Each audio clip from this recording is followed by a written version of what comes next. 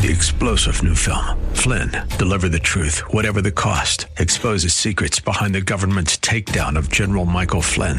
Flynn knew what the intel world had been up to. He ordered the first audit of the use of contractors. This set off alarm bells. He told the truth. He was the most dangerous person for Donald Trump to hire. They had to get rid of Flynn.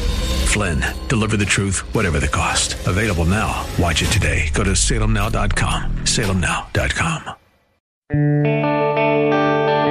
It's time for a conversation about the things we share in common. Our common hopes, our common fears, our common struggles. Together, we'll wrestle with the questions that we all have about the issues that affect our lives. This is The Common Good. Now, here are your hosts, Brian Fromm and Ian Simpkins. Hey everyone, welcome to The Common Good. My name is Ian Simpkins, along with the Right Reverend Brian Fromm. You can find us on Facebook at The Common Good Radio Show, 1160hope.com, wherever it is you get your podcast. Some of you're maybe listening on your podcast right now, and you're like, yeah, no duh, that's how I got here in the first place. You're listening on your podcast. Props to you. Right. So if you like, review, comment, subscribe, all of that stuff actually helps us somehow. So if you'd be so kind, that would make both of us smile so big. And we promise we'll give you a high five if we ever meet you. So one of the things that we talk about in general is about Mondays as pastors tends to be sort of our like loopy day. Yep. So just as a disclaimer for the whole show, there's something about the day after preaching. And we'll talk about that a little later in the show, actually, what we preached about. I'll tease mine up. It involves Monty Python clips. So if that's a teaser, outstanding. If that's a... Yep. Turn off, I totally get that too. Do you want to give a teaser to your sermon? So if you had to explain your sermon in like one sentence. This won't be about my sermon, but I did have a moment on Sunday where we were getting ready to do communion, and I was trying to say, if this is your first Sunday here, or if you've been here for a long time. Yeah. And it came out nothing like that. You want to know what I said? I would love to know. I said, if this is your first or your last Sunday. And everyone kind of looked at me, and I stopped, and I said, well, that was awkward. Did you say that? I did. That was You just got to own it. And they all laughed. I said, well, hopefully I'm not prophetic, people. For one of you, it's not your last Sunday. But, oh, my goodness. Yesterday was the last day in our series on the I Am sayings of Jesus. So it was a hard one, but a good one. So I was excited about it. But like you said, Mondays are a loopy day. If anyone could have been here pre-show and seen kind of like where our conversations went and the hilarity of it all, you would understand what we're talking about. I'm so glad the microphones were not on at that time. Yeah, we've often said, like, there needs to be a podcast or a video stream of something of when we're off air, and two things would happen. I've not said that. It would be viral, and it would blow up, and it would be awesome, and we would lose our jobs. You say that a lot. Not because it's dirty or anything, but because it just is. Sure, good caveat. No, not for the reasons that everyone is thinking. Just totally for other reasons. That's why. For the hilarity of it. Yeah.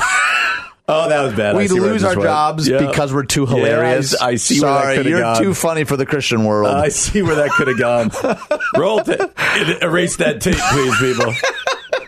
Who's the people that you're speaking to? Anyone who has tape erasing capabilities.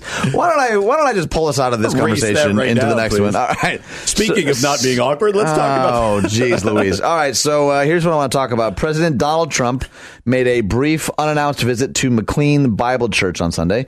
And that's the church where David Platt is the pastor of, and he prayed for him. I want us to hear the prayer first, and then we'll make some comments about the gathering as a whole. So why don't we listen to that prayer first? We pray that you would give them clarity, wisdom. The fear of the Lord is the beginning of wisdom. Fools despise wisdom and instruction. Please, oh God, give him wisdom and help him to lead our country alongside other leaders. We pray today for leaders in Congress. We pray for leaders in courts. We pray for leaders at national and state levels. Please, oh God, help us to look to you. Help us to trust in your word. Help us to seek your wisdom and live in ways that reflect your love and your grace, your righteousness and your justice. We pray for your blessings on our president toward that end. So a pretty powerful prayer. It was. By any standards, I think. And I've read books by David Platt. I've listened to sermons. I've only heard just fantastic things in general, even if you disagree with his theology or his missiology. I just think every account I hear, he seems like a stand-up guy. Right. So this is him with President Donald Trump on a Sunday. They're both on stage together. A lot of people were talking about Trump's new do. They were wondering, is this a new do or is it just hat hair? But either way, like the internet, of course, kind of latched onto that and we're freaking out. But what else was going on in this scene that you think is noteworthy, Brian? It's just a weird scene, and I've really wrestled with it since we, knowing that we'd probably talk about this today, because on the one hand, Platt's, if you've ever read David Platt, right? Like in some ways, it's impressive that the guy who wrote Radical is the guy getting a chance to pray for the president. In another way, there's a little weirdness to it. Like he wrote a book called Radical, and but David Platt's an impressive guy, and I think the words of his prayer are spot on and really powerful. Not albeit from us to critique a prayer, but I really like how he prayed, God, you're the king, and praying wisdom for the president, but then also for other politicians. Like it wasn't this, it wasn't, at least from David Platt in his prayer, it wasn't a pep rally for the president, right? And so there were just some weird optics to it. Like he was there, the president was there for 16 minutes and came off the golf course and was wearing his golf spikes still on the stage, yeah. Which felt a little awkward. There was some feel that it was going to be about praying for the people in the Virginia Beach shooting, and then that wasn't mentioned at all. So it felt more like the whole Franklin Graham, let's pray for our president on this specific day because he's under attack. The weirder thing was, the church can't control this, but when he came out, just like you said, during the prayer, there was like a lot of pictures to being taken and video, and it was just it was a little bit of a surreal and an odd scene. And so, one of the weird things for me is that as awesome as what I thought Platt's words were, I don't think that's what's going to keep going on. It's going to be the picture of David Platt, but then also of the president being cheered on a church stage. There was just a weird juxtaposition there that, to be honest with you, I'm still wrestling with. I don't know, because I love what he prayed, and I hope what he prayed, God answers. I hope what he prays, God answers. There was a weird melding again, and you and I talk about this almost every week, a weird melding of specifically Republican political office and the evangelical church that was hard not to recognize. So that's where I wrestle with it all. Let me ask you what you would do. Let's say you're a pastor in a different state. It's not Illinois. And just to keep the hypothetical going. Yeah. And let's say there is some sort of unthinkable tragedy in your city. The president, let's keep it specific. Donald Trump actually shows up to your city unannounced.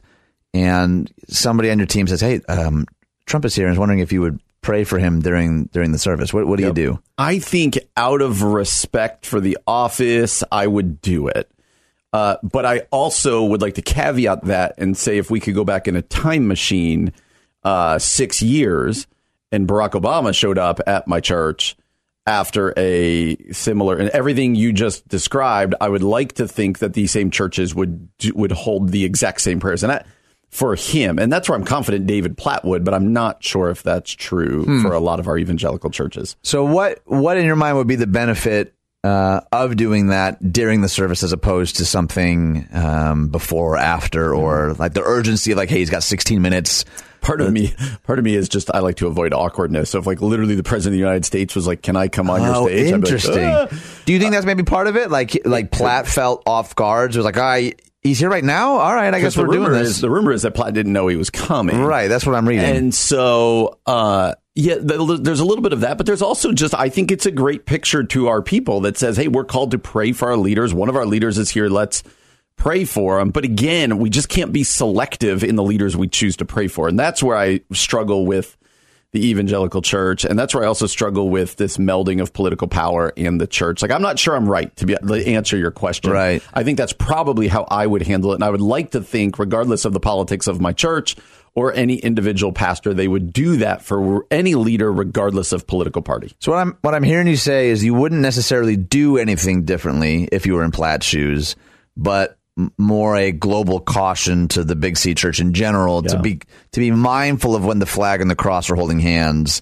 and to also pay attention to the subtle ways that tends to happen. Yep, I think so. And I've really wrestled with it, to be honest with you, because I'm sure Platt's getting it from all over the place right now. Just probably positive and negative, to be honest. Yeah, probably a lot of negative, but positive too. And but yeah, I just think, going back to the Franklin Graham thing about yesterday, I would think, like, it's not a coincidence, man, that I get it. They said it was for the Virginia Beach thing, but Donald Trump showed up at the church for the first time to be prayed for on the day that Franklin Graham said everybody prayed for the president today. Like, that feels like a political photo op. Yep. And that's where you want to be really careful as a church, is this political photo op. And so, again, if do you want to know if it's a political photo op in your church, then ask if it's a political move, then ask if they would pray for the Democrat president next. Yeah. It's a simple question to ask, but a hard one to answer. Yeah, simple question to ask, hard one to answer. I like that. That's really probably true for a lot of the conversations that we have. Well, coming up next, there was a pretty profound boxing upset. Was not between David Platt and Donald Trump, by the way. So that's the conversation we're going to have next on The Common Good on AM 1160. Hope for your life. Joshua with the hard jab. Trying to answer, but he's shaking. He's down again. Wow. Joshua looks gassed. Mouthpiece came flying out of his mouth.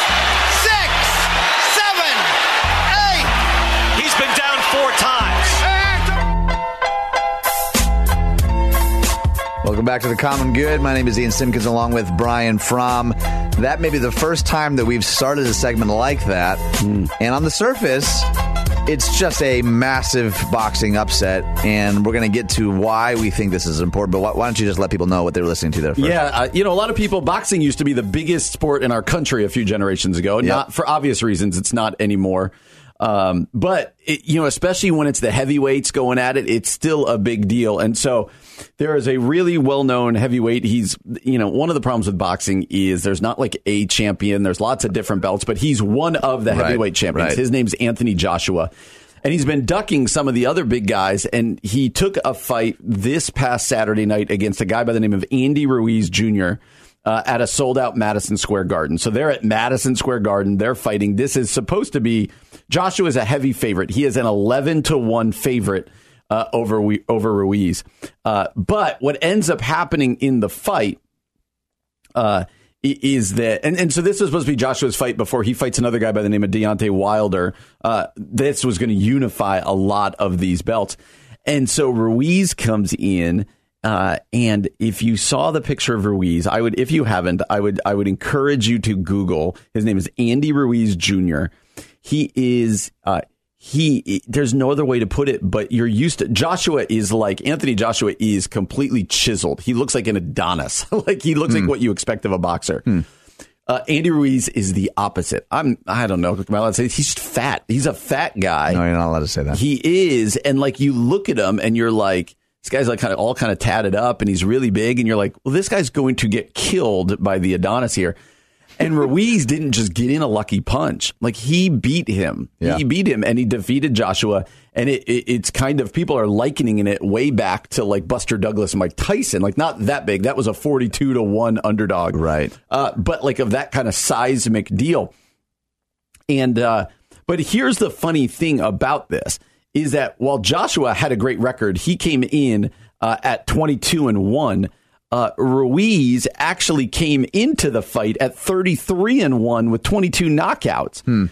And so what is really interesting about this is, like, this wasn't, there's an old boxing term. It's called like when they get a guy to just beat him, like to just get, they call him a tomato can. Like, this wasn't an old tomato can that like this was a legitimate fighter. The guy's 33-1 and he legitimately beat Joshua. You heard it in that clip. He knocked him down 4 times. It's crazy. But it's totally like unorthodox. If you watch the clip, I'd encourage you to go back. You can see the clip. And now it's kind of turned the heavyweight division upside down. But a lot of people are asking the question, like, if he had this record already, 33-1, and Joshua is the champion, so he's still the favorite. But why is everybody so surprised? And what it goes back to is the image that you have of these two next to each other. You've got Joshua, who's just like I said, he's chiseled. He looks he's central casting for a heavyweight champion, right? And then you got this Ruiz guy, and he looks like I was telling you before, he doesn't look like he could win a bar fight. Like just physically, if you just look at him, he doesn't look like he could run a lap around a track. And he came out and he put a beat down on him. And I think what people are having a hard time is they're looking at what his image, what he looks like, and not being able to get past that and go, oh, wait, yeah, that guy looks kind of different, but man, he could beat. He's a boxer. Yeah, he's a right. boxer. And it's been interesting just to watch the conversation going on. So what's the takeaway then? Like it's, I don't think that your point is, we shouldn't be quick to judge boxers' physiques, right? Like what's the takeaway? What's the response if you're someone listening? Like, why are they talking about boxing so much? Like, what is for the average person driving or listening to podcasts or doing dishes or mowing the grass? What is kind of the thing behind the thing here? Yeah, I think it has everything to do with this concept of we make snap judgments on people based on how they look or based on how they speak or based on, right? Like we put people into boxes. Yeah. We do that as pastors probably, right? Somebody new comes to your church and you talk to them for a minute and you're like, all right, this person's like this. Or I don't know, maybe I'm the bad guy that I do that. Maybe you don't do that. But you kind of put people into boxes or you see somebody's scenario and you go, oh, well, they must be like this. Like we have a way as just human beings of putting people into boxes and saying this is how they are. And I think that's exactly what happened with this boxing match. People said they looked at him and it's a guy who at best, he's got a big gut. He doesn't have these chiseled muscles. He's not that quick. When he hits, it's somewhat unorthodox. And they looked at him and they said, this guy is going to get beat and quickly. And there were people before the match going, what is Joshua doing here? Like he's like taking a cupcake basically. And like he's trying to avoid the good boxers. And then he just got beat down. And it's been interesting since then. Ruiz has been pretty upfront with people going like, you don't even know boxing and you judged me like judge me by my resume is what he said to somebody. Don't judge me by how I look. And that is important in this scenario. But I think that's probably a good one across the board. Like we always see this, right? We did this last week. America's Got Talent or The Voice or any of these shows. What is always the number one thing during the year? They bring out a person who looks like they're going to be terrible. They're kind of frumpy or they're whatever. And all of a sudden they blow everybody away. And it's just, it screams to the way we do this. We look at people, we put them in a box, and then we get surprised when they don't fit into that box. So one of the things you said about judge me by my resume, I think that could be a really good thing and also a really bad thing, right? I think even as I was hearing you talk, I thought, what if everyone was required to have their like life resume, taped to their back all the time? I was talking with my wife the other day how sometimes it really drives me crazy when people are rude to senior citizens for taking too long in line. I'm like, that guy jumped out of a helicopter, right? Yes. Like she raised 7 kids, and sometimes in our rush to judge people, even, subconsciously, it's like we only see someone, in their early 90s, not someone who like fought in a war or like battled cancer. But it makes me think of there's an old Canon commercial where they brought in 6 photographers and they had one subject, but they told each photographer something different about who the subject actually was. None of them were true. So like they told one photographer he's a millionaire, told another photographer that he's an ex-con, and then they took photographs and then they kind of hung them up on the wall, and it looked like 6 different people almost. Wow. It was so fascinating to see how these 6 photographers, based on the lie that they were told about who this person actually was, informed how they shot him, and so they brought them all together and they had them kind of observing the photographs, and some of them were even saying, that doesn't even look like the same guy. Wow. And then they brought him in and said, actually, none of what we told you is true. This is who this guy actually is. And it was this it was brilliant advertising. And I realize it's there to move a product. Yes. But it showed just how susceptible we are to like make snap judgments about people based on their body size or their skin color or their dialect or the car they drive or the house they live in. Oh, you live in this part of town versus that part of town. And like it's one of the things that I enjoy about this show is because, in just a couple of minutes, we don't have all the time to dive into the layers of what really is going on there. But the very least to say, what are the ways that I'm jumping to snap judgments about other people? And I think that is that's a really difficult thing to be mindful of. I read this quote yesterday, actually, by Stephen Covey. He said, we judge ourselves by our intentions and others by their behavior.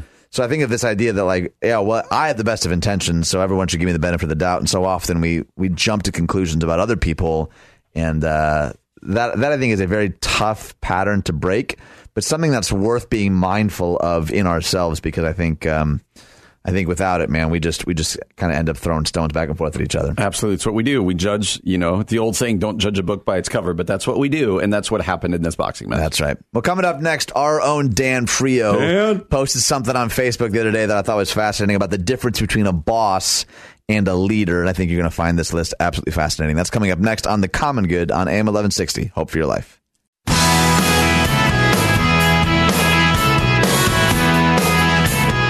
Hey everyone, welcome back to The Common Good. My name is Ian Simpkins along with Brian Fromm. I mentioned before the break our friend Dan Frio. And if you're listening, you're like, where does that name sound familiar? 1160 Mortgage. Awesome. See, now they're not going to know the website. Do it again, sorry. 1160.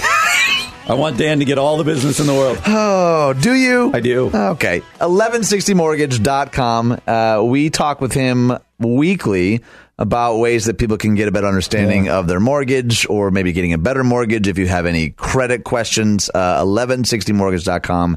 Can't encourage you enough. He didn't even ask us to do any of that. Just from those conversations, and again, I know he advertises here, but that's not what this is.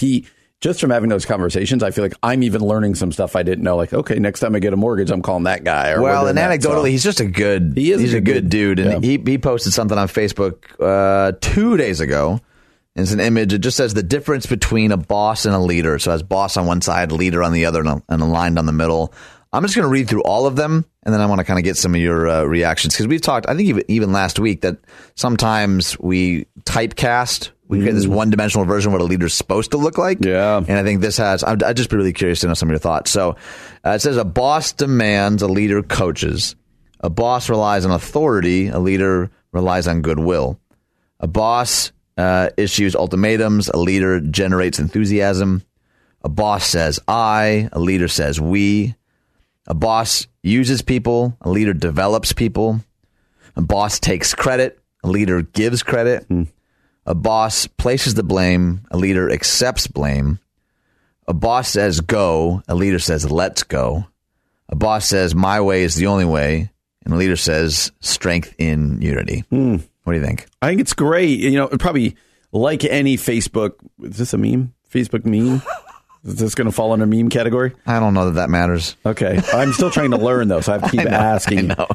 Modest mouse. I would say that's a great question. And so I would say that like any Facebook meme, this is probably a little too black and white, but you can't really allow for nuance in a 2-columned meme. I mean, it's also literally black and white with a line down the middle. And it's also clearly set up as obviously the leader is the preference and the boss, that's not what we want to be. And so what I read there of the leader, that is what I want to be. You and I both lead people. Like, that's what I want to be. I want to develop people and generate enthusiasm and coach people. But what also struck me, and I would love to see if you agree about this, like sometimes you got to be the boss. Like, I don't know that this is so clearly one or the other, or maybe I'm wrong on that, but sometimes, authority is, I also thought of this in terms of parenting. Okay. Like these seem like categories of two different ways of parenting as well, which they may or may not be. There might be more nuance to that, but take that first though. Do you think that sometimes when you lead people, you have to lead them like a boss, or is it always, we always want to go on this leader track here? Which of the boss characteristics do you think sometimes are necessary? Probably, maybe that they're not worded this way, but sometimes being demanding, or sometimes with certain people, you do need to use authority at times, right? I don't want to use the uses people or always takes credit. Like those I don't think are ever necessary, but sometimes, I don't know, when it says issues ultimatums, can another way of saying that be, sets deadlines, And so I guess my point is I love the leader one. Like that's who I want to be, someone who coaches and relies on goodwill and generates enthusiasm. Sometimes what I lack is some of the harder edge of the boss things, and I think it's hurt me at times. I think I've had people take advantage of my leadership style How so? Because tell me more about that. I could probably use just a little bit more of the boss in here, right? But like which parts? This is what I want to get after, because I've heard you allude to this a couple of times. Like, I think I could use a little more of this flavor in my leadership. You mentioned being taken advantage of. It makes me think of the Ian Sohn story from last week. Like, hey, you don't have to apologize for having a life. I trust you and your like. What do you think personally, Brian Fromm, that you're missing in terms of leadership approach? I should say that I have missed, and a lot of it depends on the people you're leading. I think I've had some people on my staff before that needed to be handled a lot more directly, and that when I spoke in terms of team and let's collaborate together and let's do this, they kind of took advantage of it. And there were times where I needed to be able to step in and be like, no, this is how it's going to be right now. See, and I don't think that position, though, I don't think saying this is how it's going to be doesn't fit any of these leader categories. I agree. And so, maybe I'm wrong. Sometimes there's I think the leader one on this is like, that's who I want to be. Like, that is right. I just wonder if every now and then there's some from this boss list that if you sprinkle them in a little bit, it might be a little helpful, but maybe not. Like which one? I don't know. I think maybe I'm just reflecting on the things that I don't think that I necessarily have in me. That's what it feels like. And so it's just like the days where you drive the boat here sometimes turns into my counseling sessions. I'm charging you for this, by the way. So get my bill tomorrow. Dan free OPEC. And so sometimes I just could probably use just a little dash of authority at times, or a little. Well, I think there's this is maybe a whole other conversation. I think there is a difference between authoritative and authoritarian. Right? True. I think authoritative still cares about and develops people. I think authoritarian is where you get into the dangers of using people to accomplish things, and people are expendable and blah, blah, blah, blah, blah. But I'm looking at all these, like when you talk about being hands-on or a little more direct, I think every one of those leader category column characteristics could still certainly include like sometimes final decision maker power, like developing people versus using people. I think you can be very direct and set boundaries and set timelines and deadlines. And I think part of the problem is we read some of these, like coaches, like you've played sports before, right?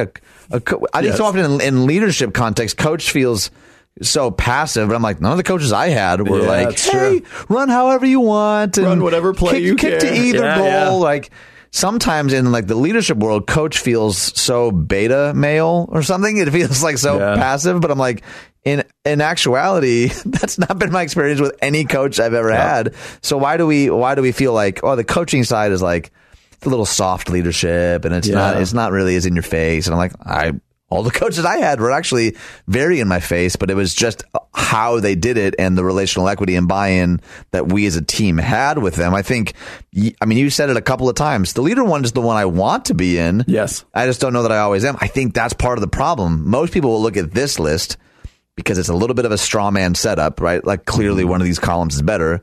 Most of us who are to any degree self-aware are going to say, I want to be the leader, but then you actually put us back in our leadership context, whether that's a church or a business or in your home, and we can revert to some of these negative ones. Yeah. I don't think it's enough to just want to be the leader in this category, but to actually make steps towards, okay, what are the ways that I do tend to say I instead of we, or I take credit when I shouldn't, or when I place the blame, or when it's my way is the only way. Like even just listing those right now, I can think of a bunch of really embarrassing examples in the last month where I've done all of those things. Like I don't want to be that. But the goal, I think, to hold this up and say, all right, I can see how I'm doing this in my own life. And I can see that maybe isn't the most helpful way to go about it. And everything you say there is correct. I think from that Ian Sohn thing that we did, by the way, how cool that Ian Sohn, who we discussed his blog post the other day, commented on it on our Twitter. Oh, good name, really cool. Good name drop. It really was. I was really excited about that this weekend.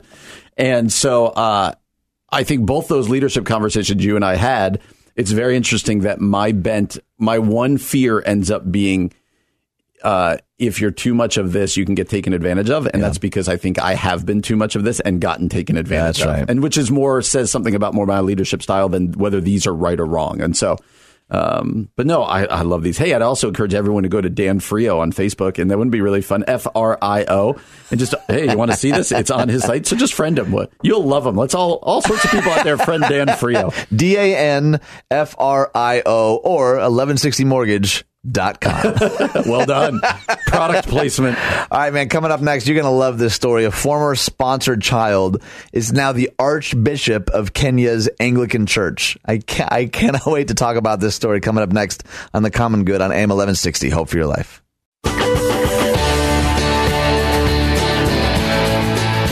Hey everyone, welcome back to The Common Good. My name is Ian Simpkins along with Brian Fromm. You can find us on Facebook at The Common Good Radio Show or 1160hope.com. And I mentioned just a little bit ago this story. It's actually it's about a year and a half old, but it's from World Vision. And the headline so intrigued me. It says, former sponsored child is now Archbishop of Kenya's Anglican Church. That's awesome. And I was combing the story to kind of just give you some of the bulleted items, but it's so good. If you'll let me, I just want to read some of it. Is that all right? Yeah, go for it. I'm going to do it anyway. So yeah, I know you were. Here we go. It says, to understand this remarkable story, first, you need to know a little bit about the Maasai. For centuries, the Maasai traveled with their cattle along the Great Rift Valley in Kenya and Tanzania. Tanzania. Tanzania, yeah. Families were polygamous. No, that's Tanzania. That's Tanzania. What did I say? Tanzania? Shall we begin again? No. Families were polygamous. Men had many wives and kids. Children rarely went to school, instead helping their parents take care of animals and doing chores around the house. This is the world into which Jackson Ole Sapit, 53, was born, with one father and 11 mothers. He's not sure how many siblings he has, but guesses more than 50. Jackson's father died when he was young, and his mother, his father's seventh wife, and her 3 children were chased away from the family home by shrewd older brothers who understood the value of land. Jackson's mother and her children became destitute. Maasai parents didn't believe in education, as boys were to herd cows and girls worked around the house. But in 1973, Jackson and the other Maasai boys in his village were forced to attend. There he began to hear about Jesus. One of the songs they sang, he said, was more about Jesus, but he thought they were singing moo instead of more. And he said, I wondered, are they singing about cows? This was something that he could relate to as a herder, and his curiosity was piqued. The next year, Jackson became sponsored through World Vision. Through sponsorship, Jackson received his first pair of shoes along with shoe polish to keep them shiny. He loved the smell of the polish so much that he slept with it. He received all the benefits of sponsorship, including medical checkups, and then World Vision saved his family's life. And I want you to hear straight from his mouth a little bit of what he has to say about that. If my sponsor was to walk today through this door, I really don't know how I am going to react. Probably tears will be shedding. I'll request politely for a hug. And that was the opening point that enabled me now to become the person I am today as Archbishop of the Anglican Church of Kenya, making an impact in other people's lives. It would not have been possible if it were not for that person and family, and forever I'm grateful to them. I mean, how incredible is that story? It's crazy. And, I think, like at our church, we do a lot of child sponsorship stuff through Africa New Life in Rwanda. And you tell the stories of, we've even brought kids over who went through the Rwandan school system being supported, and then they are in America going to college. And you're just like, oh my gosh. When you actually see the flesh and bone results of this kind of giving by people, and this one, I mean, you've got a kid that was not going to make it. I mean, that might be over dramatic, but like his life was going in one way. World Vision steps in. Somebody clearly sponsors him, and now he's the Archbishop of Kenya's Anglican Church. Yeah. Like, what a great testimony to the power of not just generosity, but like, the fruit of the work of people like World Vision and Africa New Life, or Food for the Poor, Cross International, people that we deal with here. It's just a heartwarming and unbelievable story. So what do we do with this here and now in Chicagoland? Like, it's one thing to say, like, honestly, we were just we were talking for the last couple of weeks about Food for the Poor and like quite literally saving families in Haiti. And as best I can tell, you can still give. Like, we would still. I mean, you can go to the website right now. The image is right there. They don't stop taking the money. Exactly. No. But I love partnering with organizations like that, because it's like, oh man, it's so easy to go throughout your day, your week, your month without ever thinking like the massive need globally. But what this story does for me is, so often when we see, commercials or whatever, it's like, oh, you're saving this child, this 6-year-old. Yeah. What we don't often think about is like that 6-year-old might become an Archbishop of Kenya. Like, you know what I mean? There's something about this gift of seeing human potential in others that shouldn't just happen when it comes to sponsorship, right? Like when we talk about, the person begging on the corner that we've made up our minds about, right? We were talking a little bit earlier about kind of judging a book by its cover. What would that change in our daily interactions if we actually saw people with the deep sacred imago Dei, the sacred humanity that they have, but also like, wow, this person might actually, what if they grow up to become this or they develop to become that? And I think it's why I think we have so much fun like looking at celebrities' photos before they were famous, but we kind of like laugh at like, who would have ever guessed? And like, but that's how all these stories are. Anyone who's famous now has a goofy past and they were an uncomfortable junior hire, and yet we still keep making fun of junior hires. Like that might be the next whatever. Like why is this lesson so hard for us to learn? Like, hey, we need to care for people wherever we're at, not just because they could grow up to become this, but because every person matters. Yeah. It reminds me. A month or two ago, I took my oldest daughter, Madeline, to go see, we went to South Bend, Indiana to see Les Mis. Yeah. Because it was traveling. I love that musical, by the way. And one of the beginning scenes of Les Mis, right, is when, I don't know, is he a priest or a bishop? I forget exactly what he was. But when Jean Valjean steals the silver from the guy's house, and if the guy like just confirms that, he stole it, they would have... Jean Valjean would have been in prison for the rest of his life, right? Right. And instead he said, oh, I have more for him. And he made it seem like he was giving all of it to him. And he basically told Jean Valjean, like, go live up to this gift. Like, this is what in some ways, how we're supposed to live our Christian lives, live up in light of the grace that we have been shown by Jesus in our own lives. And man, it's a great reminder, like, just by supporting a 6-year-old, you're 100% right. You might not just be saving a 6-year-old, but you might be empowering and saving the person who is going to ultimately like change the country or change whatever or invent something. Who knows what they're going to do?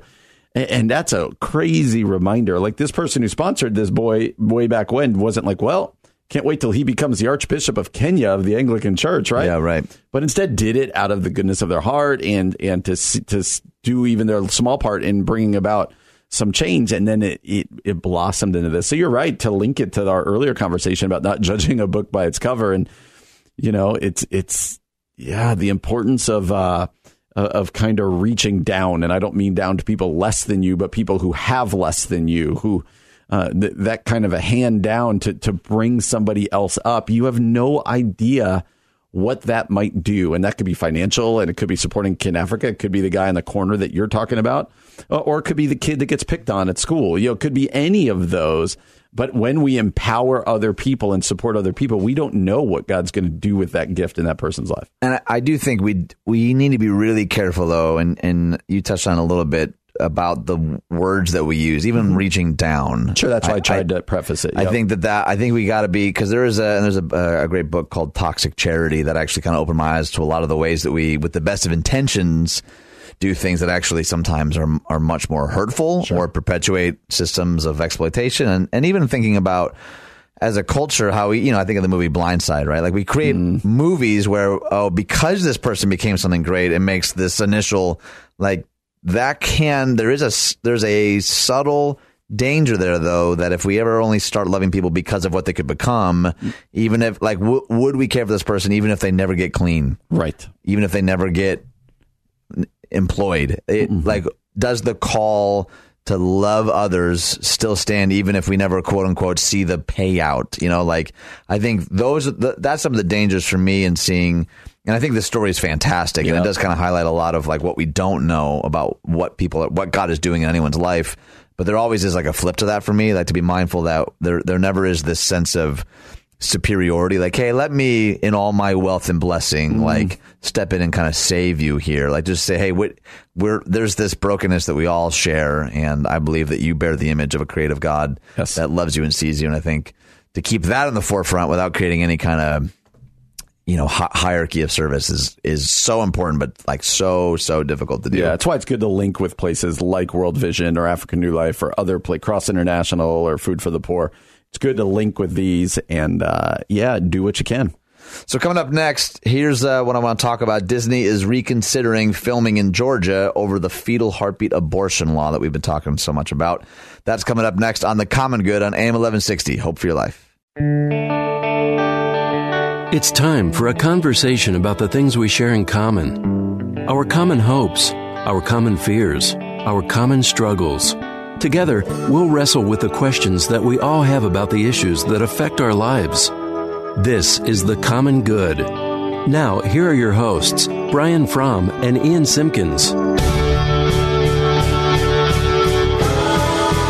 Well, hi, everyone. My name is Ian Simpkins, along with Brian Fromm. Welcome back to The Common Good. And you go Southern again on me? I mean... I felt like you went Southern accent again. You can answer that for yourself, I think. Did I go Southern? It did. It seemed like I thought that was a rhetorical question. I'm looking. Did I go Southern? And I look up and you're staring at me. Yeah, because that's how questions work. I'm not staring. I'm just looking at you. Did I? And then he just stared at his computer. My friend, is how questions work. I'm reading for this segment. That's really funny. I can see the reflection in the glass. I know that you're just looking at Facebook. But I can tell. Although, if I was, I would be looking at people's comments where they can talk to us at The Common Good Radio Show on Facebook. Wow. What a segue. Is there other places they can go to learn about our show? There are. They can go to 1160hope.com and find old shows there. Sure. They can go to wherever they get their podcasts, right? Google Play. What's another one? Yeah, I'm going to wonder how many you can actually list. There's off the top lots of different platforms for podcasts. I'm not sure. Google Play is one of them. Probably Apple something. Apple something? And Apple Play. Nope, that's Google Play. Apple. Wherever it is that you get your podcast. Granny Smith Apples. And you can subscribe. You can rate, review, subscribe again. Keep doing it. Tell your friends. And that helps us. And then you can also text us at 68683. That's 68683. Type in CG followed by your comment. Boom, I got them all. I think people would be shocked to know that we don't rehearse these intros. It's like such a well-oiled machine, you and I. People are like, they must write these down ahead of time. Oh my gosh, do they rehearse these all evening? Yes. It's like a beautiful dance. All right, so I mentioned earlier that Disney is reconsidering filming in Georgia over this fetal heartbeat abortion law. That's right. And so many emotions around this conversation for a lot of reasons. I think a lot of them are certainly valid. But why don't you first just let us know what's going on here, and then we'll get into the weeds. Yep. Disney's co-chief executive shared on Wednesday that the company may consider cutting ties with Georgia. I'm reading from Christian Headlines here. If the state's new heartbeat abortion law goes into effect. According to Reuters, Bob Iger, the co-chief executive, told the outlet that it would be, quote, very difficult for the company to continue to film productions in Georgia, which is a big deal. A lot of people I've learned film in the Atlanta area. If the state's new law banning abortions after a fetal heartbeat can be detected does indeed become law. He told Reuters, I rather doubt we will continue production in Georgia if the law is upheld. Wow. He noted that several people currently working on projects in Georgia have voiced that they will refuse to work in the state. Iger said, I think many people who work for us will not want to work there, and we will have to heed their wishes in that regard. Right now, we're watching it very carefully. He added, I don't see how it's practical for us to continue to shoot there. Netflix has already taken a stance on the abortion issue. Netflix announced on Tuesday that they would, quote, rethink its production investments in Georgia if the law goes into effect. And so it's this strange, on the one hand, let me tell you all that I got on my mind on this one, and then you can react. On the one hand, Disney, Netflix, they are, I wasn't a business major, but they're privately owned companies. They're public, but they're not government entities. And so they can pick and choose where they shoot, just as the people in Georgia can say, we're going to boycott Disney. Like there is a way, if the people who run Disney feel strongly enough about it, I suppose that they could put their money where their mouth is and say, you know what, we're going to go find somewhere else to go. You and I have done this show, though, enough to know that for some reason, as I get older and the more we do the show, the higher my anger or frustration gets about hypocrisy. Yeah. It's just this concept of like grandstanding where the rest of your resume, if you will, doesn't match, doesn't reflect. For instance, Disney does things in countries in the Middle East where the penalty for things like abortion and homosexuality is a lot worse than what we're discussing here in Georgia. But they're not talking about pulling out of there. Disney does a lot of work in China. China, at the a communist country whose laws and punishments are exponentially more archaic than what we're talking about here in Georgia. And for that reason, this doesn't feel like they're saying, well, we don't think that's fair, and this is about our beliefs, and so we're pulling out. It feels like they are trying to influence legislation, and they're trying to influence public opinion, and by putting pressure that Georgia won't sign this bill. And again, that's within their rights to do as a private company. It's just bothersome. Just own your hypocrisy every now and then and be like, you know what? We know we can't change the country of China, so we're just going to keep doing this. But we think we can have an effect in Georgia by pulling out, or in Alabama, or wherever else. And also, I just don't like necessarily the culture of boycotts, but I understand that they can be powerful. But like, I'm not going to watch this because they believe this, and I'm not going to do that. It just, when does it ever end? So that's kind of my myriad of thoughts. We would love to hear from you at our Facebook page. Love to hear your thoughts. But what do you think? What are your reflections upon this? You know, where I went first, maybe not first, where I went top 3 is thinking about the Disney employees in Georgia. We're like, hey, you're making this. Let's just say it's a political move. Let's just say it is. Which it is. But go ahead. It sounds like to some degree, there's no way that it's not. Yeah. I'm not saying it's only that, but let's say it is. What about the people who work in sets and costumes in Georgia that can't just fly off to another filming location? Like, this is their livelihood, and to make this political statement does affect, I think, thousands of jobs. One would have to think. And again, we're coming at it with a specific Christian bent here. You and I can't really get away from that, nor do I think we should, nor do I want to. But I struggle a little bit with some of the. There's a lot of grandstanding, but there's also a lot of virtue signaling going on more now than it seems like ever. And maybe that's with the rise of just how much access we have to information. But it's not nearly the same. But when I think of, I think of DiCaprio talking about climate change and then hopping on another, one of his private cruise liners. Hypocrisy, man. I'm like, man, I would so much more respect the sentiment. If you're like, yeah, and I sold all of my like gas guzzling devices, and now I drive a Tesla. Yeah. You can afford a Tesla. You're like, oh, man, way to go, DiCaprio. Put your money where your mouth is, which I guess I'm kind of saying both things, actually, because Disney does have the right, you're saying, to do whatever they want with their money if they disagree with the decision. But like, to think about the company as a whole, the organization as a whole, and all the people it affects, that's a complicated discussion. And it's just crazy. I'm reading here that Disney has filmed movies in the Middle Eastern countries with stricter abortion laws than the Georgia bill. Disney recently filmed movies in Jordan and the United Arab Emirates. And then you start getting into China. Disney opened a $5.5 billion resort in Shanghai in 2016. And Iger himself called it Disney's greatest opportunity since buying land in Florida. And then you start reading what the government's doing in China.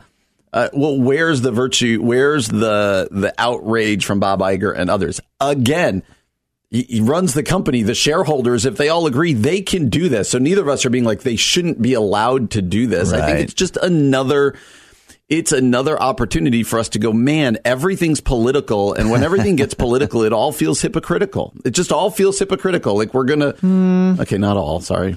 We're radio guys. You don't have to apologize to me. I'm just when I saw your face, I saw where it was going, and I knew that I was wrong on that one. It is oftentimes hypocritical or self-serving. And so, yeah, I would just wish they would own it and be like, you know what? I really disagree, or we as a company really disagree with this law, and we think we can bring about change with this law by pulling our money out. So you're saying it would hit you differently if they were at least consistent, even if you like passionately disagreed with their conclusion. Like, at least you're consistent with that conclusion. Yeah, I think so. That's your big issue. Well, I just think that they're wrong anyway. But anyway, I can disagree with Bob Iger. I can disagree with the shareholders of Disney. Right. It's still their decision. I just wish they would be consistent with their decision. And I wish that across the board for the left-leaning Disney, for the right-leaning whatever. Like, this isn't a left or right thing for me. I value consistency in people, even people I disagree with. When I hear them being consistent and allowing their belief system to permeate every aspect of their lives, then I at least have respect for them within my disagreement. Disney just feels like they're talking out of, well, China's good for our bottom line, so we're going to go there. We can't make any change in the United Arab Emirates. We're still going to go there. But Georgia, maybe we can throw our weight around a little bit. So we're going to go there. Well, just own it and tell us that's what you're doing. Does that sentiment have a ceiling for you, though? Like I completely get what you're saying. Like, hey, just be consistent. But what if the person's ideology is just straight up awful? You're like, well, at least you're consistently awful. At least, Yes. at least you murder people of all races, or of like obviously that's an extreme example. I'm good but with that. No, is there a limit though to your okayness with someone's consistency? Like, what's the tipping point between consistency and ethic for you, do you think? Oh, that's a great question that I don't have a good answer for now. So obviously there is. Oh, for sure. There obviously is. I don't know exactly how to define it, but this feels like one where if they would just be consistent and then let people make their decisions. Like, you know what? I disagree with Disney, so I'm not going to give any of my money to, you can go back and forth with this. It just feels like you use a good word of virtue signaling and kind of grandstanding. That's just all that this feels like it is. Yeah, I totally get that. It's unfortunate. And but people are, like you said, there's going to be innocent people caught in it. Yeah. And it's, Netflix, Disney, it's all a little crazy. Well, coming up next, a heartbreaking story that I'm assuming most people are at least to some degree aware of. New details emerge in the Virginia Beach mass shooting that left 12 people dead. Brian and I are going to talk about that, but we're also just going to honestly grieve a bit as well and hopefully create some space for dialogue. That's what's coming up next on The Common Good on AM 1160. Hope for your life.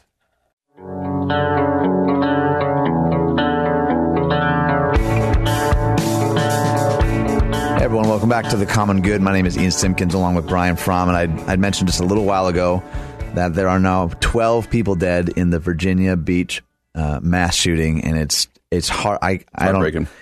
And I've listened to interviews of people who lost friends, lost family, and I don't know how you deal with some of this stuff. Sometimes, like, I'll kind of go down a rabbit trail, and I'm reading remarks, and I'm listening to interviews, and I'm even to the point where I'm like watching people's faces and just trying to really put myself in their shoes, and I don't know that I can, to be honest. And I read somewhere, I think it was on CNN, and one of the lines just kind of caught me off guard. It was like, "Oh, this is the deadliest mass shooting since November."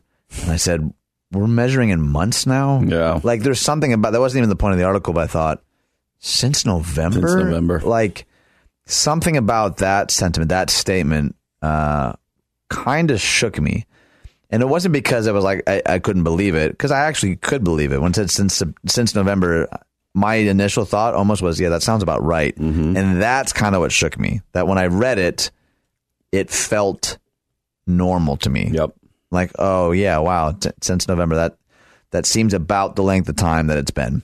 Yeah. Rather than like, where even as a kid, like, I don't feel like I was reading story. And again, we could get into the weeds of gun injuries and gun deaths per year, per capita, per region. All those things I think are really important and worth doing your research about. But I don't know. There's something about reading things like that makes me wonder, like, one, are we becoming desensitized? Two, is this problem getting worse or better? And three, what is the Christ followers' response? Because I don't really honestly want to get into the weeds of this specific story, because it's anywhere that you can find news. Like, you can go and Google it right now and get updated. Maybe you didn't. We'll leave it on our Facebook page for sure. Right, and maybe you didn't know about this. Like, I encourage you to go learn about it. But what do we do in light of that? Yeah, I'm like you in the sense of you become somewhat desensitized to these. Like, I think you and I talked about it not too long ago, but I remember I was talking to my wife recently after one of the school shootings, which again is a problem. That one of the school shootings, right? Where we were remembering back to Columbine, which was kind of the first one, right? 98. We were in college at the time. And it was like a 2-day event of watching news coverage of that one. Like, that was so something completely new. Like, I remember it almost being it was until 9/11, I didn't remember anything else that had that sort of wall-to-wall coverage. Right. And so as we as a nation have become somewhat used to these, you can measure that in the amount of time and space in which we think about it. Columbine was 13 killed. Virginia Beach was 12. Right. Like, I mean, that is somewhat telling. And so that was one, just kind of the desensitivity that I feel towards these things now. And you and I have talked about these things, like, sometimes for me, I can get too quickly into out of sight, out of mind. Like, it's hard that this happened, but it's easy for me to kind of move on with my day. Whereas you sometimes struggle with the opposite, like just kind of wallowing in it a little bit or sitting in it for too long. And so that's hard. But you know what? As I've read the articles, knowing we were going to talk about this, what has really struck me is we like to think that we can kind of caricature the people who do this. Like, well, it's a kind of a lone wolf person, or it's kind of the outcast, or it's the bullied person, or it's the guy who just got, like, I actually read that this guy, Dwayne Craddock, who did this, had just quit his job or just lost his job at the municipal center, the municipal building. And so obviously you start making the connections. Guy got fired, old disgruntled guy, went back, not old disgruntled employee story, goes back, shoots him. Like, we've seen this story before. And then you start reading the articles, and this guy was a good employee. He resigned on Friday, but was not fired. In fact, they said he was an employee in good standing. There was no there was nobody who was like, yeah, well, we could kind of see that he was kind of off the reservation. His family's shocked. His coworkers are like, he was a good guy. He was the guy that brought candy to the administrators at Christmas. Like, there's not the telltale signs in these. And that's where it becomes somewhat crazy a little bit. Like, well, then this is the unanswerable question. But then what caused him to do this? Yeah, like, what caused him to do this? And those where I start to wrestle. Like, okay, this doesn't have all the telltale signs that we know. And that's where it becomes hard. And you asked, what's our takeaway? One of the takeaways for me, again, becomes the fragility of life and the fact that you can't explain this. Like, you can't go, well, you know what? Yeah, he bought a gun here. He threatened people here. He lost his job here. He came back and started shooting specific people. They used, the article that I read here uses the words, he began firing indiscriminately. Yeah. All of this is completely unnerving. And so you asked, what's our response as the Christ follower? It's sadness. It's lament. It's a realization of the brokenness of this world, the fragility of this life. And then it's a stepping into that. And after doing all that, being able to step into a little bit with some hope to all of us who struggle with just the randomness of this. Okay, so I'm going to respond to that in a second, but I want to just give some statistics to help frame the larger conversation of what we're talking about, not just here at Virginia Beach. Every day, 100 Americans are killed with guns. Every single day. The average deaths per year is 36,383. Wow. More than 22,000 of those are suicides, by the way. So that's what, 2/3? That's hard. Average injuries per year, over 100,000 people. And we can get into, I think, the access stuff. 1/3 of gun deaths are homicide. The U.S. gun homicide rate is 25 times that of other high income countries. Wow. 3/4 of non-fatal gun injuries are caused by assaults. Black males are 15 times more likely than white males to be shot and injured in assaults involving guns. 1 million, nearly 1 million women alive today have been shot or shot at by an intimate partner. 58% of American adults or someone they care for have experienced gun violence in their lifetime. 58% of American adults. Wow. That's crazy. Approximately 3 million American children witness gun violence every single year. And again, those are obviously, there's nuance to everything that I just read. At the very least, though, does that not communicate to some degree that there's an issue? Absolutely. That there's a problem? Yeah. Like, can we at least start there? I'm not going to talk right now, at least. I probably will eventually, about the NRA or about gun restrictions or background checks or can we at least all stop screaming for long enough to say that, okay, this has to change? Yep. And I do think, particularly for grieving families, and this might be a little on the nose, I think they're tired of hearing the Christian majority just simply say our thoughts and prayers. Yeah, I would be. Absolutely. I would put it this way. And I've told you before, I didn't grow up in a culture of guns. I've literally never shot a gun. Like I shot a shotgun once. Really? And so I do understand that there are gun cultures. I don't necessarily understand the gun culture. I think that's my difference. Sure. So that's just kind of background of myself. But, we've spent a lot in the last month talking about what it means to be pro-life. And if guns are a big way that life is being taken within our culture, then at least we have to say to be pro-life is to try to have a conversation about how do we make that better? How do we rectify that? I'm not saying it's get rid of all guns. I'm not saying I don't know the answer. I think you and I, that we would both agree that's above our pay grade. But the fact that we don't seem to want to have that conversation culturally is problematic. Well, and it's not that we don't want to. At times we seem incapable of doing it. That's a good point. Like, I think because it's obviously such a heated discussion, and I don't know that either side does a good job at stepping down from the echo chambers, right? And sometimes it's like, well, if it fits on a sign or if it fits in a tweet, that's my whole position. I think that can be really problematic, but I think there needs to be more than memes and internet fights, though. Absolutely. And I just don't know. It's a part of a bigger conversation. And you and I, we're not politicians and we're not in any position to pass legislation. But like you mentioned, and I'd love in the last minute that we have left, you talked about stepping into hope, right? Mm-hmm. Which I liked the sentiment. Mm-hmm. What does that actually mean? Like, how do we, pray and grieve? And, we're always talking about that. What does stepping into hope in the midst of something like this actually look like? Yeah, and I think it's in the people who are struggling around us. We again, we're not in Virginia Beach, so I'm not talking about there, but those people who are rattled by the brokenness and the uncertainty of this world, it is being able to acknowledge that what they're feeling is true and accurate. But then we've got the gospel is good news towards that. And so not coming in and being like, oh, everything's fine because Jesus is here. Right. But being able to explain, like, here's why faith in Jesus makes a difference. Here's why it makes a difference. And being able to talk in light of these current events. I think that's one thing you and I are enjoying about this show is that we're able to speak to current events and hopefully bring the light of the gospel to them, but try to wrestle with how is that best done.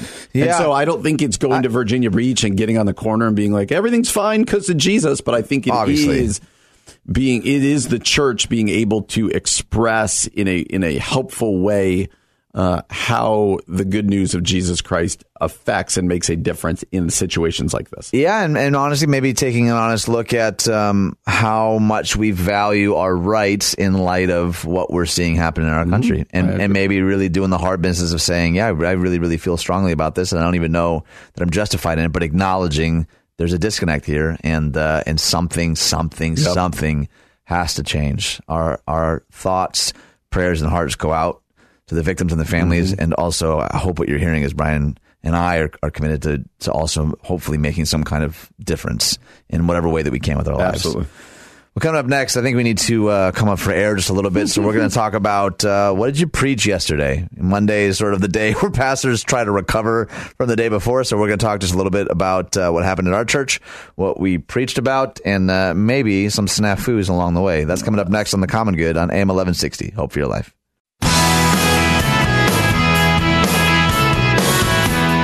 Hey everyone, welcome back to The Common Good. My name is Ian Simpkins along with Brian Fromm. You can find us on Facebook at The Common Good Radio Show. You can also just type it into Google, right? That's all we're doing anyway. Just type it into The Common Good Radio Show. That's all we're doing anyway. Everyone, anytime people like artists or something, they're like, oh, here's my band website. Like, we're just typing your band name into Google. That's a true statement. That's what all of us are doing. We're not remembering if it's .com or .org or .edu. I mean, maybe we are. Maybe I'm showing my age. Just Google for everything.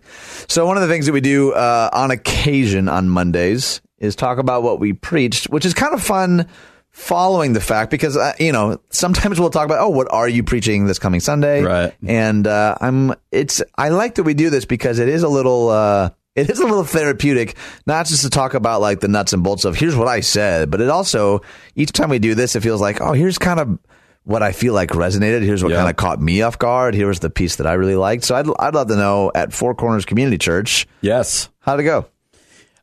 It was really fun day yesterday because I don't know if you guys changed at all your summer schedule.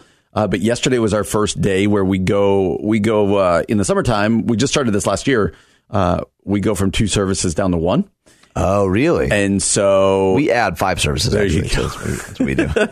So it was for that big 4th of July push, right? Like 4th of July Eve service. And 4th of July Eve. And so it's just a really full room. And that makes it really fun. You know how it is. You wake up in the summertime and you're like, is anyone going to be at church today? And like, it makes for a really full room. So that was fun. And literally, even though we only have 2 services, there are people who are like, I don't know these people who go to the other service. And so it becomes a summer of all being together. It's got its problems, children's ministry.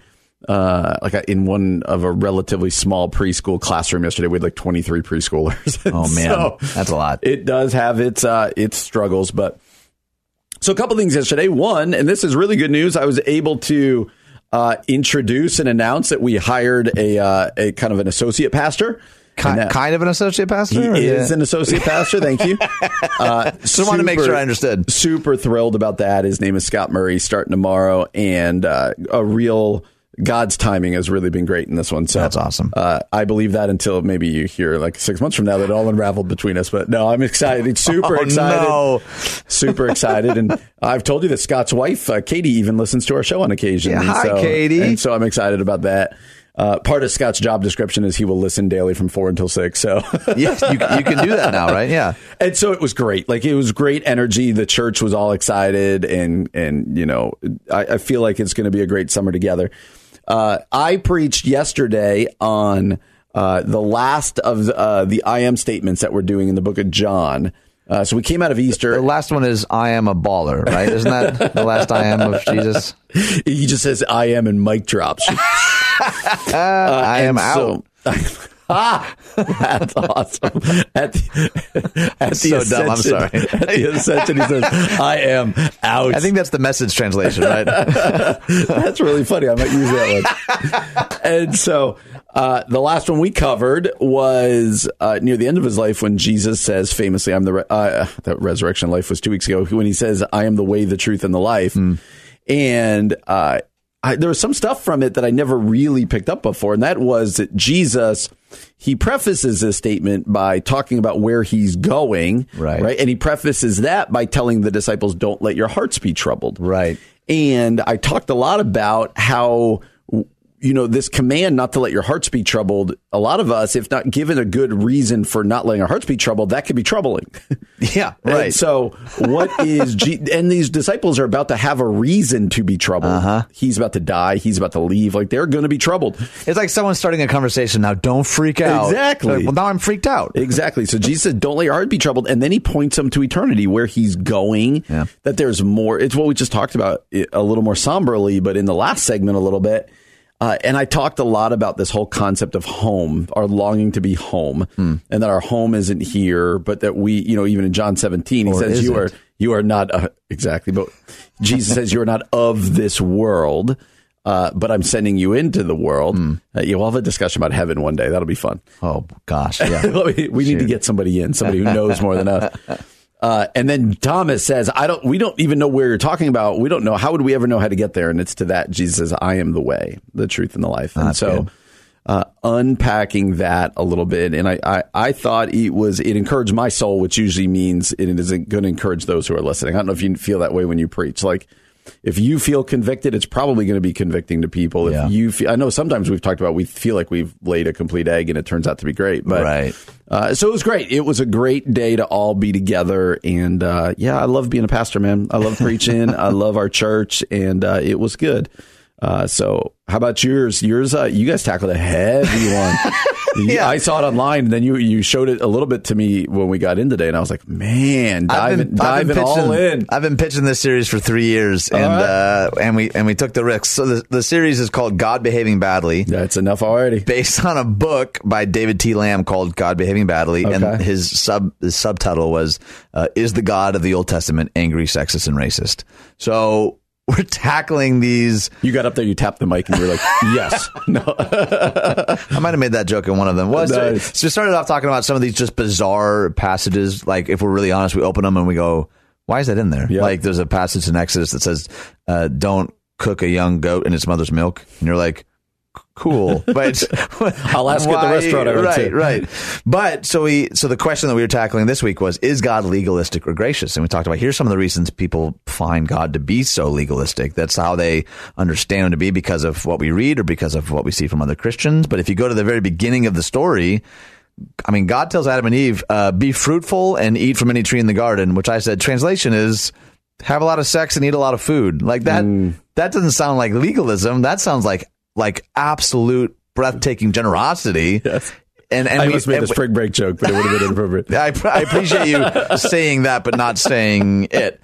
But so we walked through some of the ways that we, tend to see legalism. And, Gandhi kind of famously said, I like your Christ. I don't think I like your Christians. Your Christians are so unlike your Christ, which is not true across the board. But I kind of got what he was getting at. And for Paul to say in Romans that Christ is the end of the law, right? Jesus is the sum and substance of all of God's law and promises, that if we want to know what God is like, look at Jesus. If we want to know what breaks God's heart, look at Jesus. And one of the things that I thought had a pretty good response is I reframed the 10 Commandments, and we asked, what if we, rather than seeing them as a list of do's and don'ts, what if we saw them as imagine ifs? So like when the 10 Commandments says, thou shalt have no other gods before me, thou shalt not make unto thee any graven images. What if it's God saying, imagine if you had an intimate relationship with me and only me, the one true God, no more idols and all the things that go with that, but a living relationship with the one who made all of this.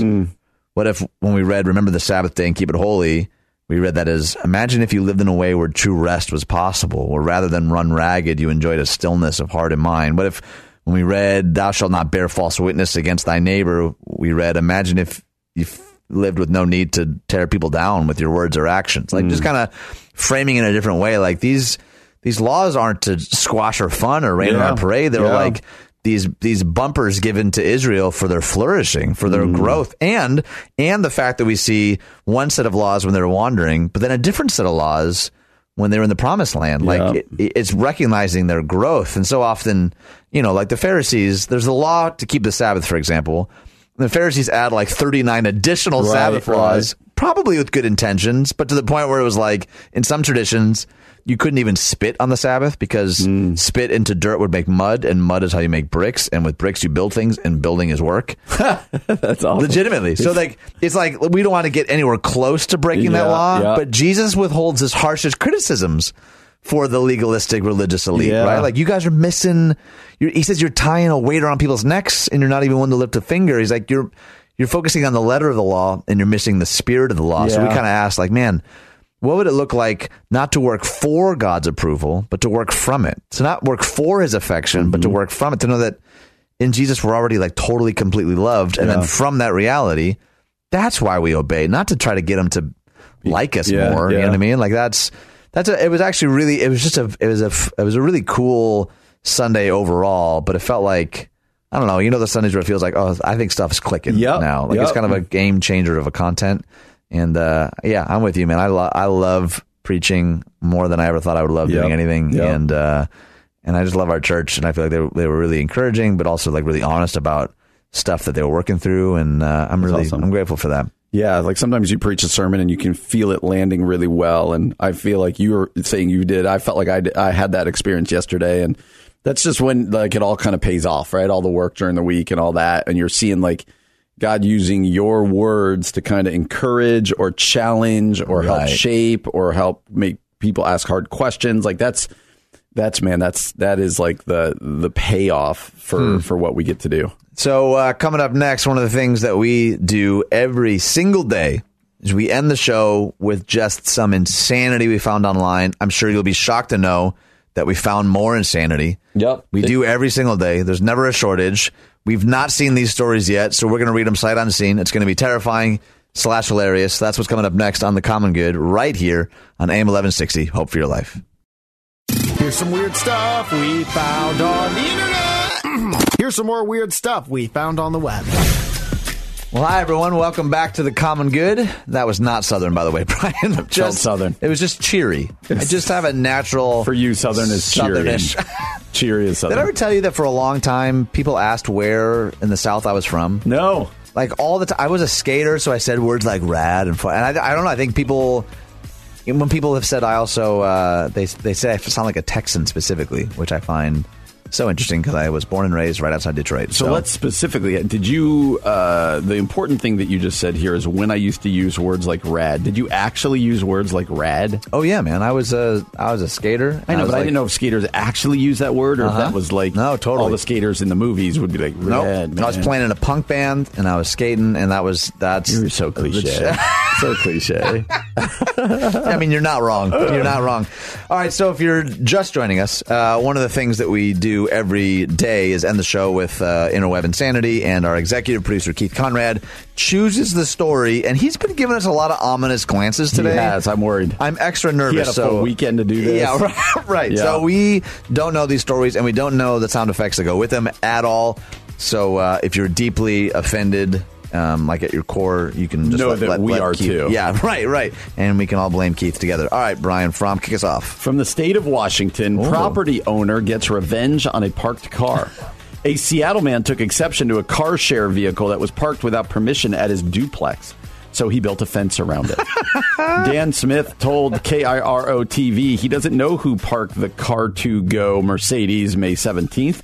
But it wasn't one of his tenants. He contacted Share Now, the company that operates Car2Go, and gave them 2 hours to move the vehicle. A few hours after that, he built the barricade, preventing other customers from using it. He wants the company to pay $65 a day in storage fees, $300 for the fence, and up to $500 for harassment fees.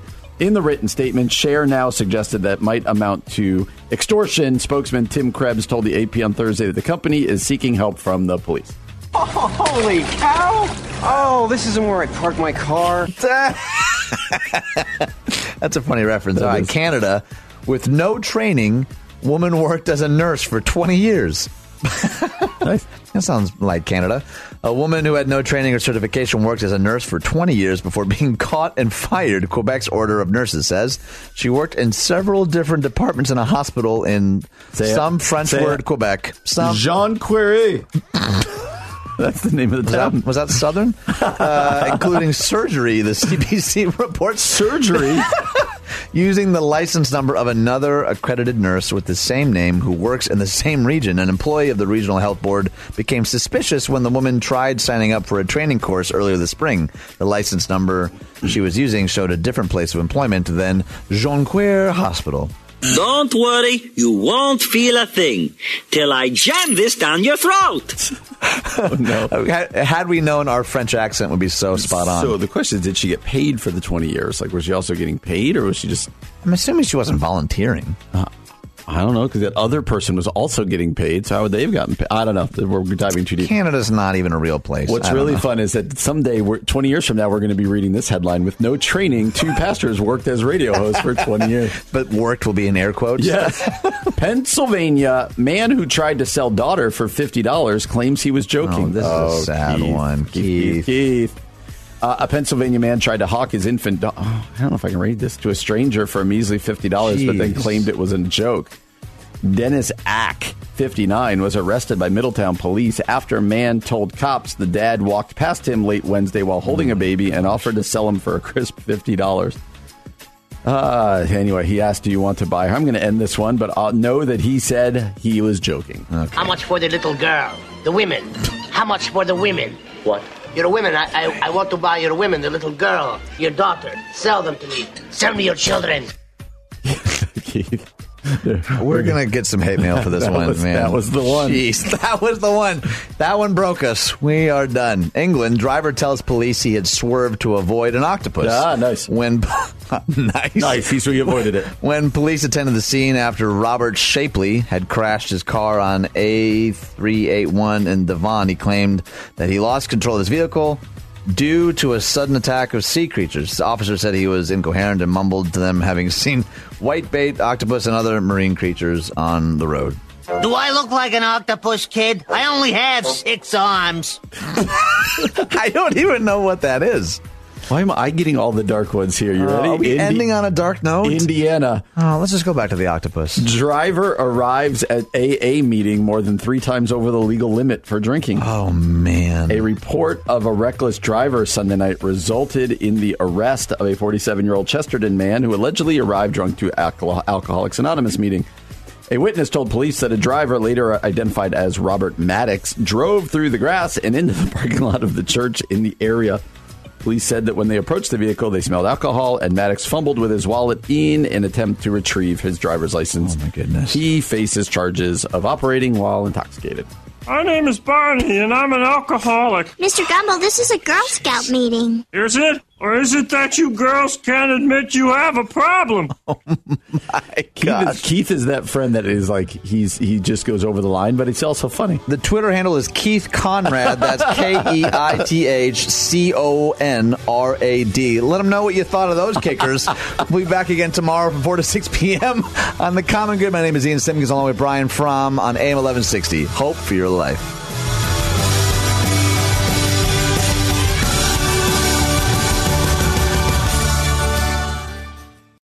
3-star General Michael J. Flynn, head of the Pentagon Intelligence Agency, knew all the government's dirty secrets. He was one of the most respected generals in the military. Flynn knew what the intel world had been up to. He understood its funding. He ordered the first audit of the use of contractors. This set off alarm bells.